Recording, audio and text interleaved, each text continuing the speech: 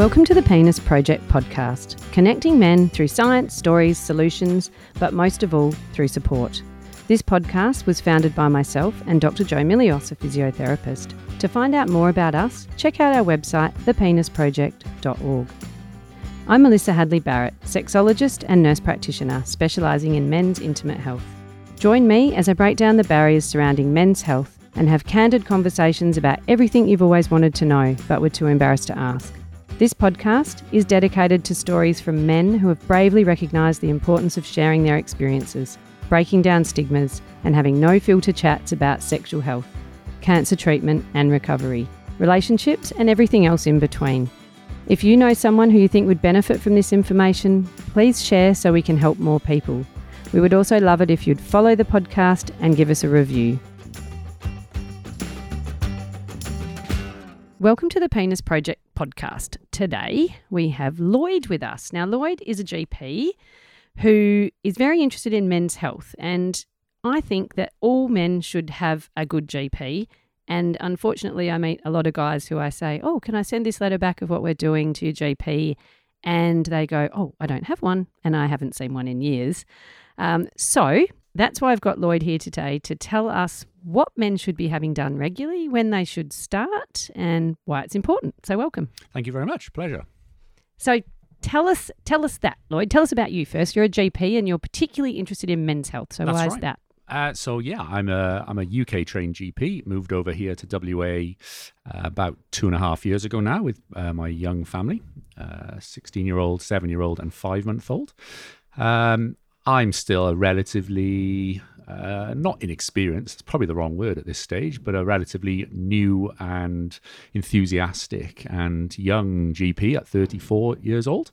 So I feel I've got a lot of passion still to give and a lot of knowledge still to impart and learn as a GP. And so, for me, men's health is a real interest, always has been from medical school, probably not touched upon half as much as it should be, maybe compared to women's health. And we can talk about that later on in the podcast about how they differ, and women's health gets talked about so much, men's health less so in my experience, not so well taught either in medical school.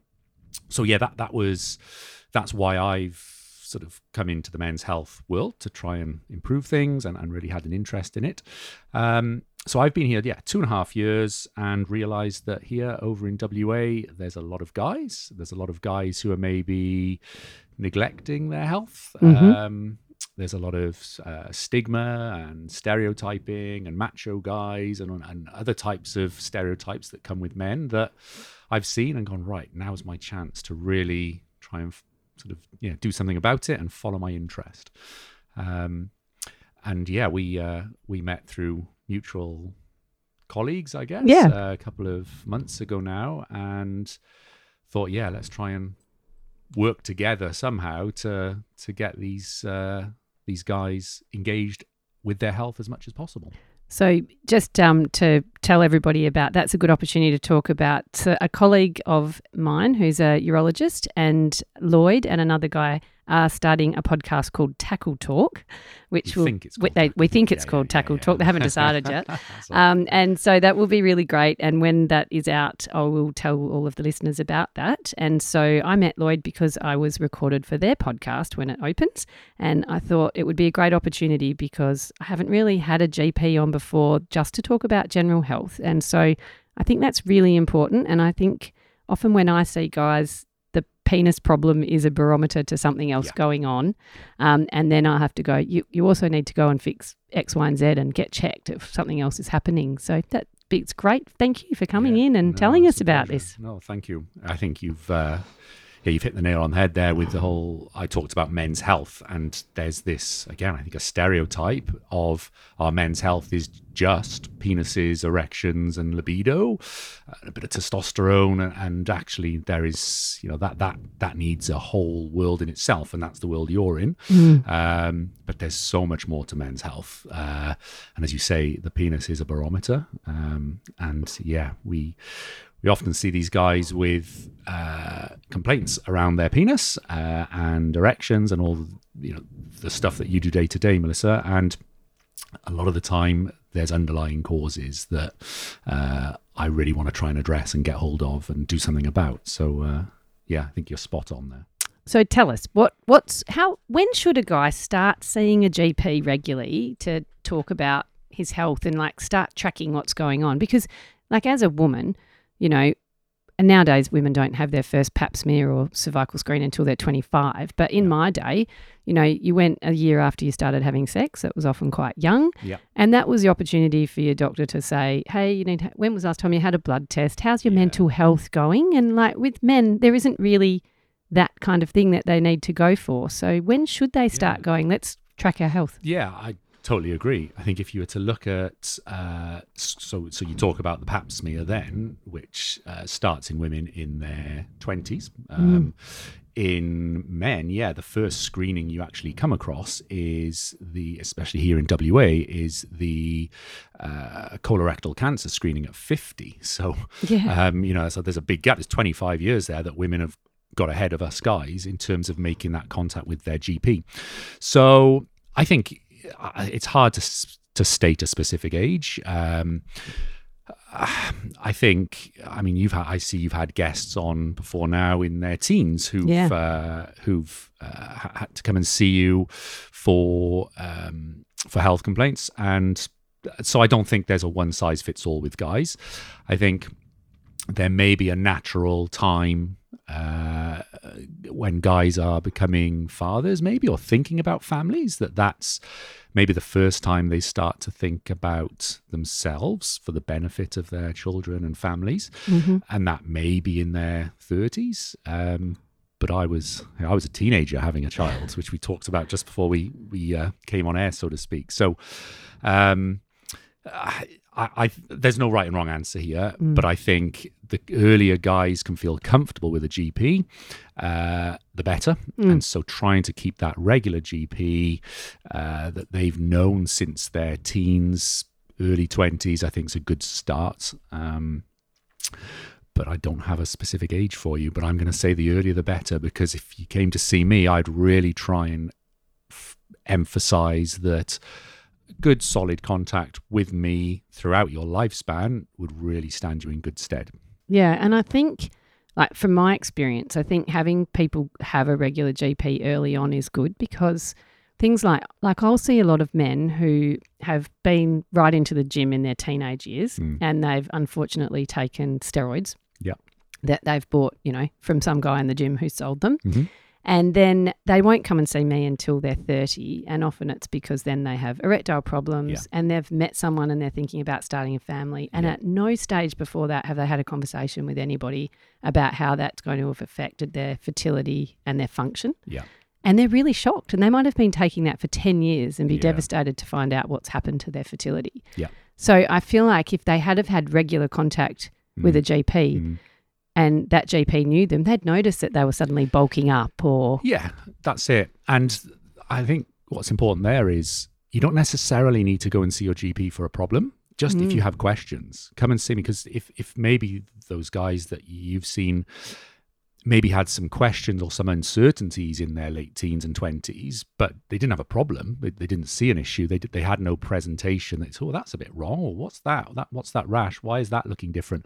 It may just be wanting to know a bit more about, well, actually, I'm taking this product. What does it do? Tell me a bit more. So I'll tell you, actually, coming over from the UK to Australia, I think the Australian health system supports that better than back in the UK. So as a GP in the UK, it was all about problems and tackling problems, problem solving as a GP. Whereas I think what Australia does really well, at least better than the UK, is try and encourage preventative health. Seeing your GP not for a problem, but to prevent the problem in the first case. Make an appointment with your GP and make a list of questions about anything and everything that you think your GP may be able to answer, and make that contact early. And I think that is so responsible. It's very mature. And I would take my hat off to any guy who came to see me and said, listen, I don't actually have a problem, but I actually have a few questions and I just want some facts and someone that I can just at least, run those questions past. I think that's important. And I also think the way, and this is probably a little bit political, but the way the GP land model generally works is that, people try and find a bulk billing GP, they book in for this quick appointment to fix that issue, and then that GP doesn't have the time to actually delve into those issues. So I think, finding someone like yourself that, yes, you might have to pay a gap, but you're going to spend half an hour with them and actually have time to talk to them. I think we shouldn't underestimate the value of that. 100%. I think if you look at barriers to why men don't engage well with a GP, I think you talk about time. So guys are busy, and I'm not saying that women aren't busy, clearly, but guys are busy. We easily, if we see a barrier to accessing our GP, I think we just say, well, forget it. I'll go somewhere else. I'll do something else. So I think if you were to look at why don't guys engage with their GP and medical sort of advice day to day, I think, time is an issue. I think that the classic waiting room in a GP surgery doesn't lend itself that well to guys. If you look in most GP surgeries, you're going to see women's magazines. You're going to see lots of posters on the wall about immunizing, your 18-month-old, and for a lot of guys, that's not what they're there to do. I think they get quite put off by that and think, actually, where's the poster about me in my mid-30s who wants to talk about erections or whatever it may be. So I think that's just two examples there of why guys find it difficult to engage. And as you say, GPs are often seeing 40 patients a day, and so I totally get it when a guy wants to try and touch on a lot of things. They may not see their GP for years, and then they do come and see the GP and think, actually, maybe now's my chance to address all these things that have been bugging me. And the GP's got 8 minutes and 2 minutes to quickly write their notes and get them out, and that's not nice. And unfortunately, that's a system issue. And it's not nice for the doctor or the patient. 100%, and that's why now I've set up my own personal men's health clinic, and by that I mean men's whole health, not just certain aspects of men's health, but I'm trying as a generalist, as a GP, to deal with the whole of men's health, to say, right, well, I'm actually going to look at giving you guys lots of time, an hour, 2 hours, 3 hours over a 6-month period. Now, what I feel I could do, if I could just get hold of these guys, so to speak, and say, God, right, let's really focus on these issues. Look, you're pre-diabetic, your blood pressure's up a bit, your cholesterol's, grumbling a little bit too high. If I could just have that time with these guys, I really think I could make a difference. And that's where my clinic, Man Health Clinic, that I've set up here, I really think that is a way of maybe changing the way men deal with their health here in WA. That's my plan. Yeah, and I think it is. And my mentor, who is a men's health GP as well, and he does the whole health, not just specialising in sexual health. But I think other than him, I don't really know any other clinics. Most men's health clinics are specialising in sexual health. Yeah. And so I think it's great to do that, especially, you're right. Like if they come into the waiting room and there's posters about how, obesity when you're 20s is going to affect you in the long term, or, maybe how getting steroids from some bloke at the gym has got a long term. I've never seen a poster about that. Yeah. But how great if you're a young guy and you're sitting in a doctor's surgery and that was on the wall. That's it. Definitely. And that's what I'm really trying to change and try and make my waiting room quieter. I've got 1 hour appointments for the first appointment. So, there's no pressure. There's loads and loads of things that I think we could do better around men's health. And so, we'll see what sort of interest the clinic gets. So let's say I'm a 30-year-old bloke and I listen to the podcast and I go, I'm going to go and see Lloyd, and I'm going to get him just to give me the checkout overall. Because what I do hear a lot of from that kind of age group of guys is that they've gone to a naturopath or some alternative practice, which, I'm all for. That's great. Yeah. But I also think, isn't it a shame? Because I feel like they might go there as their first port of call because their experience with general medicine is that it's a 10-minute in and out and I've got a sore throat or whatever. And I think, that's a shame because we can do so much in Western medicine if we actually had the time to spend with them. And that's what you'll have in this clinic. So someone comes in, they're in their 30s, they're seeing you for their first appointment. What would you do? Well, first off, actually, all the work starts before that first appointment, actually. So my plan is to try and get a baseline 10, 15 minutes of these guys sat in their living room watching whatever they may be doing, Netflix or whatever, and actually running through a quick pre-appointment questionnaire. So straight away, when they come to see me, we know that there are some areas that maybe are worrying them, maybe, or that we should be focusing on more than more than other aspects, maybe to start with. For me, it's a systems screen. So I would be looking at the cardiovascular system, the respiratory system, the urological system, sexual health, bone and muscle health, skin health, hair health. And I try and systematically review each and every one of those areas, which, in textbooks, that is brilliant, but in a 10-minute appointment, it's impossible. Yeah. So straight away, I'd be saying this is that initial whole health approach. And if some of those areas aren't relevant, we won't spend time on that. So a systems review is how I'd target that initially and say, okay, a symptom screen, are you getting chest pain? Are you getting palpitations? Are you getting fainting episodes, feeling as if you're about to faint? And if the answer is no to all of those, great, we can move on. But it's just trying to give guys that chance to explore symptoms and every system. So I think that's how I would start off. So the pre-appointment questionnaires, then the appointment, you'd have an hour, and then we say, right, these are our areas to focus on, and blood tests, X-rays, CTs, MRIs, whatever may be needed. Mm-hmm. And what I will emphasize is, you talk about Western medicine, I'm very much an evidence-based GP. I would not ever request something that didn't need to be requested. I wouldn't ever encourage something for other gains other than this is what I think you need. So I think that's important. I would like to emphasize, I guess, and make it known that there's a pragmatic approach to health. People don't have unlimited funds. The health system can't cope with every person having a whole body scan once every year. It doesn't work like that. So I'll be pragmatic, realistic. And then, actually what I would offer then is a follow-up at 2 weeks. Sort of, right, okay, these are the areas we've looked at. These are your issues. This is what we've identified that you either have an issue with or may develop in future. And then over a 6-month period, we keep contact and really try and make those changes. Mm-hmm. And I would love to see that happening annually. So I'd love to see these guys coming back once a year and saying, okay, how are we looking? How's that BMI that was 35? Are we now down to below 30?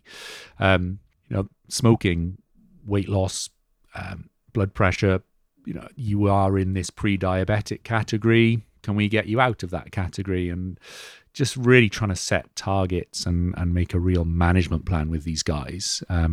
I think that's what I would love to do. So that would be the journey. We all know people who are lived into older age, and when you look back and think about how they lived their life early, and I know someone's going to be listening going, well, my nana lived to 99 and she smoked and drank a bottle of scotch a day. Yeah. But let's face it, the average person who lives to I saw a lady I hadn't seen for a long time today, and she was telling me her father's 102. Wow, yeah. He still completely has his wits about him. Yeah.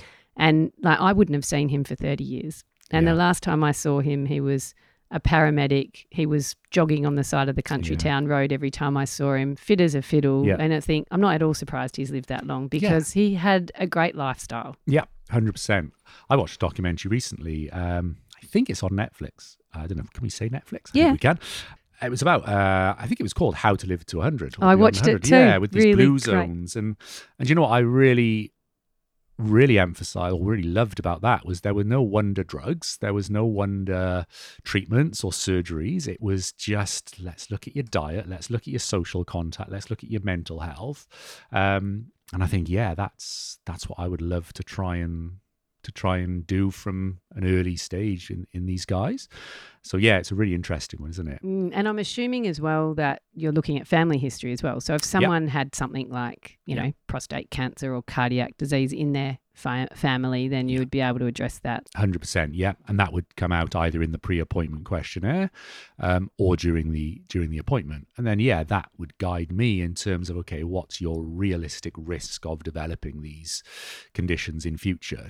Can we sort of gloss over it and say, okay, yeah, that's average risk, or actually, yeah, if you're at high risk, we can address that now. You'd have come across diabetes risk calculators, cardiovascular risk calculators. It's all there. We would talk about, okay, so the standard screening for guys here in WA for bowel cancer starts at 50. Standard, but there are situations where guys should maybe start having bowel screening done in their 40s even. So, and that was all dependent on family history and other risk factors. So I'd look at all that: social history, drug history, looking at over-the-counter medication, herbal medication. I'm really just trying to be as thorough as I can without scaring guys either. It's a real... I'm a guy myself, and I know what it's like. You don't want to be bombarded. So it'll be... it's a two-way thing between me and another guy. That's what this is. I think the other thing as well is if you've got a relationship with your GP that is once a year, for instance, like I know when I was working in general practice, if I saw someone and it had been a year, and, you usually when you see their face, you recognise them. Yeah. They'd come in and I'd think, this is weird. Last year, this lady or man was a bit more upbeat than this. And because you've seen them before, you'll notice a change and you might go, hey, is something going on in your life? Because you seem different to you did last time. Yeah. Whereas you never get that opportunity if they're just blow-ins, I think then often people don't want to say that they've been feeling a bit anxious or depressed or they've had some trauma in their life, but you can see it if you knew who they were. Yeah, I totally agree. I think I've spoken to so many guys that, have seen different doctors. I would call it sort of firefighting. So dealing with a quick issue, getting it done, moving away, and never seeing that GP for follow-up, sometimes not even checking their blood tests were okay. So the phrase, blow-ins and sort of not having that relationship with a GP is detrimental. I think guys are disadvantaged by just not having that someone that say, actually, 3 months ago, or no, a year ago, you were a bit different. And what I love about GP land, so to speak, is you start tying things all in. So you're so-and-so's husband, and so that's your brother-in-law, and right, he's your son, and then you really get a great grasp of this family. And it's one of the reasons I went into general practice, was to have that family aspect to it. I must admit, that's the thing I miss the most in my practice now. Like, I love what I do, but I do miss that idea of going, I also know your kids and your grandkids. Now I often get to meet their partner, but that's about it. Yeah, of course. And, it is really nice to put all of that together. Yeah. It's really rewarding for everybody, I think. Definitely. I guess what I'd emphasise there is confidentiality, clearly. Of course, definitely. A lot of patients have said, you actually, I've come to see you. My son sees you, and came highly recommended, and I'm my sister's coming to see you next week, and you can tell they're semi-delving. So what did my sister see? What did my son see about? And clearly confidentiality is a real important thing, and professionalism and all that. So, but trying to balance that against having a great relationship with your patient is it's a challenge. I think the other thing that's different with men's health and women's health is that as women, if we've had children particularly, we've often you've in that 9 months of pregnancy, you've really established a relationship with a healthcare provider. So you do keep going back, even if you hadn't had a regular GP before that. Yeah. But for a guy, it's not until you get something seriously wrong with you that you need to keep going back. So you don't get that established that relationship. You don't get that from a younger stage in your life. I showed you this book earlier, just before we came on air, by Caitlin Moran, called What About Men? I haven't had a chance to read it, as you know, yet, but I'm desperate to when my what feels like mad life allows, probably at Christmas, fingers crossed. But in that book, she talks about, so she's a female who's clearly writing about men, and she talks about women going through all these very welcome, well-known about changes. So they're a young girl, and then bang, you have your period, you get pregnant, you breastfeed, all these changes happening to a woman's body that naturally prompts them to seek advice and read around and see their GP. True. Guys don't get that at all. No. We don't change until, crikey, well, when do guys change? There's some great quotes in this book about guys just want to lift heavy things, and that's about it, and want to keep lifting heavy things all their life. Whereas women accept that my body is going to change, and I'm not going to be able to do this anymore, and then I will be able to do this. But for guys, we just don't have that those natural stages in our life. Yeah, that's so I think true. you're right there with. Why would we go and see somebody? Because, well, nothing's changed. I'm still a guy and I'm still trying to lift heavy things. But it's not until you get to an age where you suddenly can't think, oh, wow, okay, this is a real change now. Whereas women maybe get that gradual, visible change. And I think also with men, it often is like really, it seems insignificant at the time. Like, you might have been able to do something in your 20s, but it's gone down gradually, and it's not until you're 50 that you notice the change. Yeah. Whereas with us, it's like, as you said, it's those real points of I've had a baby, this bit's changed. And it always fascinates me because the amount of times I'll see guys come in and say they've got a problem with their erections, but they've obviously had a hip and a knee replacement, and you ask them about it and they go, oh, it just wore out. And I'm like, those bits are allowed to wear out, but your penis isn't. This isn't, And they're like, oh, I didn't think of that. Yeah, definitely. I think that's a really good chance to talk about the whole health approach to the penis being the barometer that you've talked about. It's how often are these guys, they've had their knee and hip done, they're now on medication to manage that pain. They are not as active as they maybe were. They've put on a bit of weight, and all these changes happening that they're not seeing. They just see it as I had my hip done. Actually, no, you had your hip done. You've gained 10 kilos because you can't exercise as much. You're taking painkillers that are reducing your libido or affecting your mood. And then, the barometer here is actually now I've got erectile dysfunction. So I think, like you recognize probably day in, day out in your clinic, there are so many other issues to address, not just, the erectile dysfunction here. Well, actually, when was the last time you checked your blood pressure, and what medication are you taking? And that's where I hope to be able to do my bit for your patients, And that's the bit that I see and then go, when did you last see a GP? Oh, I don't have one. I'm like, well, you need one. Go and get one. I'm going to write to that person and say, hey, can you check all this other stuff? That's it. And you're not the first person to say that.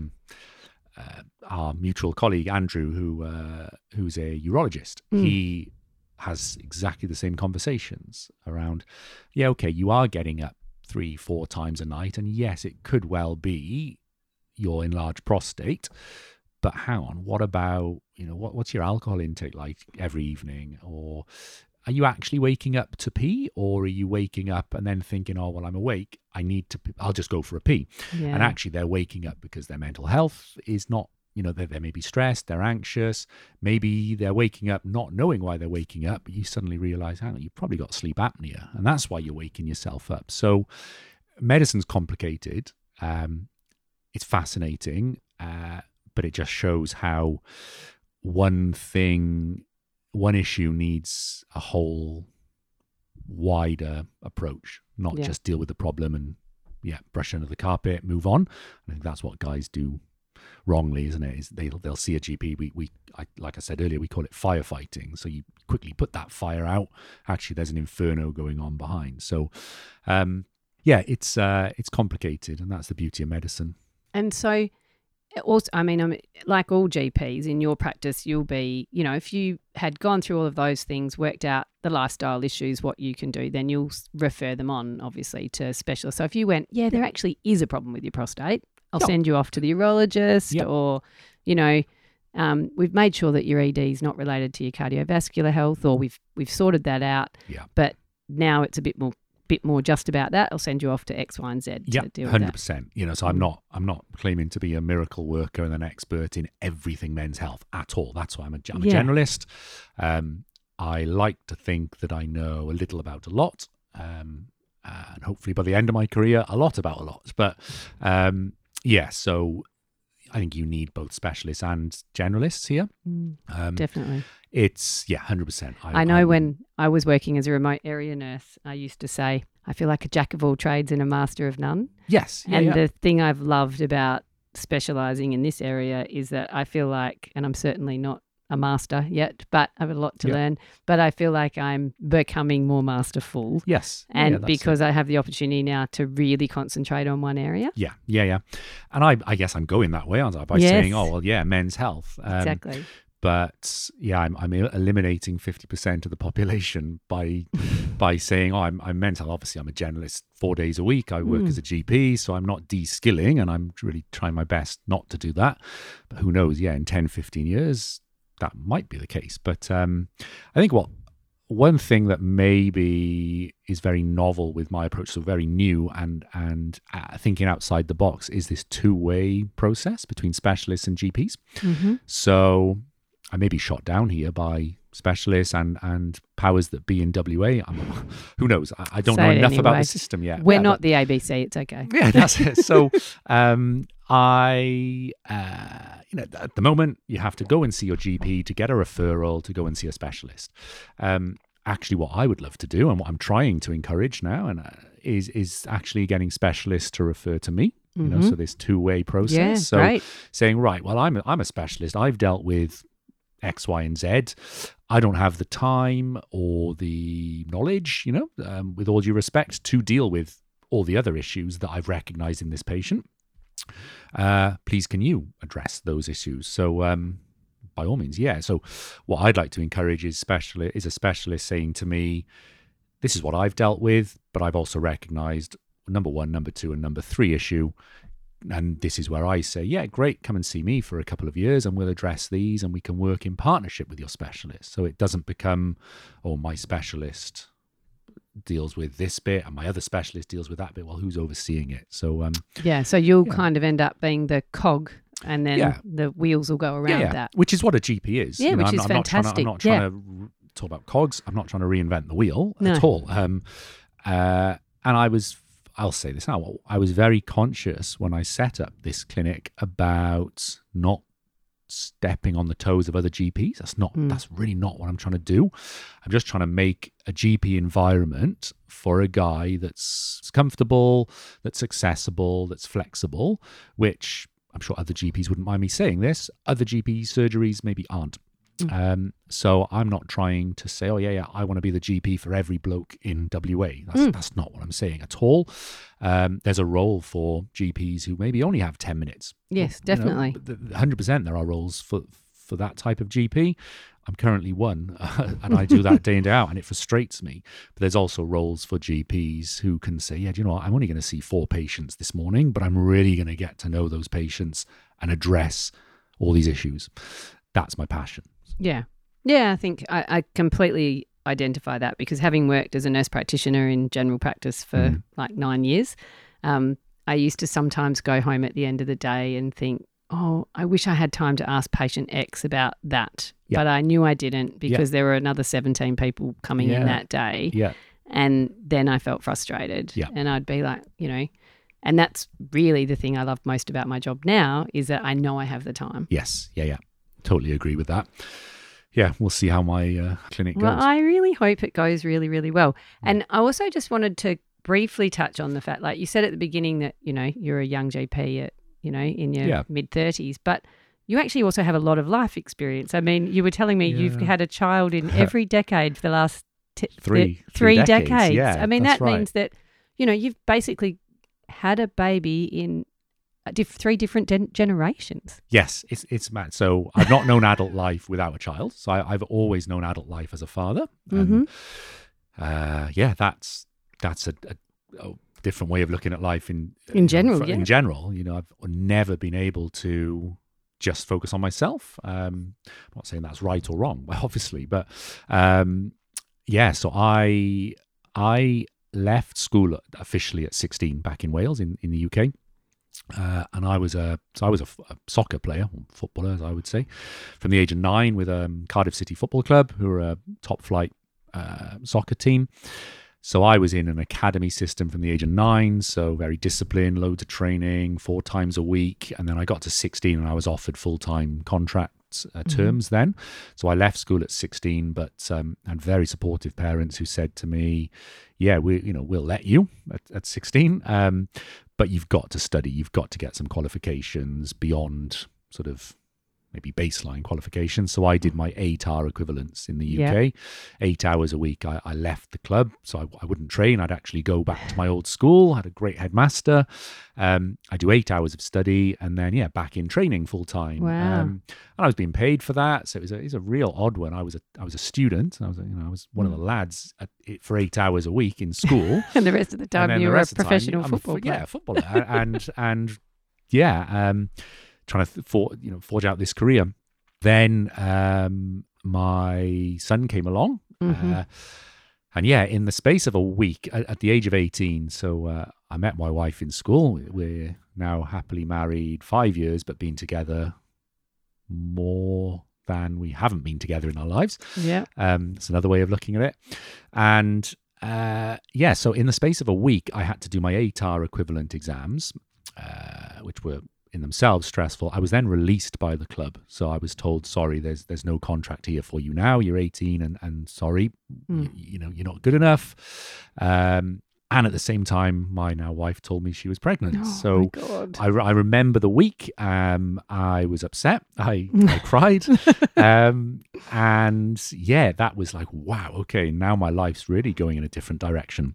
I then went to university. I made what I think now is a very sensible decision to say, do you know what, I'm not going to try and find a new club, which a lot of my colleagues at the time were doing. A lot of my mates have gone on to do big things, and now Welsh internationals and playing in Juventus and Real Madrid and Arsenal, all these names that I'm still in contact with to some extent. And I went a completely different route. So I went to medical school, basically. Yeah. Did my medical school with a newborn and went through that way. So that took me up to about 25, 26, graduated, then had another child that was, I hope my son who's 16 wouldn't mind me saying, this child was planned at the age of she's now 7. But she has her own unique challenges, bless her. So she's got quite a rare genetic disorder, and she keeps me busy in a completely different way to my 16-year-old. And I now have a 5-month-old, or we now have a 5-month-old as well. So we had a child in the 2000s, in the 2010s, and now the 2020s, and I think we're done. Wow. So yes, but I think life experience also does make people better health professionals. Yeah, I'd like to think so. I think however, I haven't experienced maybe some of those things that guys in their 20s stereotypically have done, but I'm open-minded. Yeah. And a lot of my mates they made up for what I didn't do. So I'm still I'd like to think a pretty approachable guy who's just happens to have a medical degree and knows a little bit about health and medicine, but hopefully just somebody who's able to start engaging fellow men with their health, like I've started to need to do. I tell a story at the moment of I don't know when I saw you last, but I've lost 12 kilos since maybe 3 months ago. Wow. And you know what did it for me was I had 2 fillings at the age of 13 and had no issues ever since. So now, what is it, 18 years later or whatever it is, I broke 2 fillings in the space of a week. So I thought, okay, something's changed there. What's going on? Oh yeah, well I'm having a can of Coke every evening. I'm zipping off to the petrol station to get a can of Coke on my way home for the journey. Yeah, I'm probably having a bar of chocolate, watching TV in the evenings, and all these little things. I thought, do you know what? Something, maybe this is that warning sign, maybe. But for me, I had to get both fillings fixed, and had to take 2 days off work, so I missed out on wages. And it's funny what kicks you into action. Yes. So for me, it was suddenly thinking, crikey, I'm 2 days down in work here. I haven't been paid for 2 days, and I can't do this. Can't happen again. So and whatever it is, I'm at 30, okay, it's 2 teeth that I've got fixed pretty easily. But in my 40s, it might be my heart, and in my 50s, it might be catastrophic. Within reason. So, yeah, it's funny. It's funny how. And so you're just cutting out the Coke and the chocolate bar. You lost 12 kilos. Yeah, basically, and honestly, it's pretty amazing, isn't it? How some, but you think about that. A Coke and a chocolate bar most days is probably 1,000 calories. Like it's a big chunk in your daily intake. And it's all about habits for me. So I see that as okay. If I'm not having that. I don't know, it's a mindset. That's the way I would say it. So I'm not only not eating that, I'm then thinking, actually, I'm doing well today. My calorie, I'm in a slight calorie deficit. I'll go for a run. And so one thing leads to another. And so just like lots of other guys, I'm sure out there, you go through stages in your life where you're really motivated and things are great. And then you hit a bit of a hurdle, a challenge, whether that be related to family, job, kids. You're only as happy as your unhappiest child, goes the saying. So it's funny and how guys' minds work. So I often meet men who have come in for some sort of sexual dysfunction problem, and 12 months down the track they'll go, it's so strange, but the beginning of that, I'm now thinner, I have more energy, because they've come in and I've said, if every 16 kilos of weight you lose off there, you're going to get a bigger penis.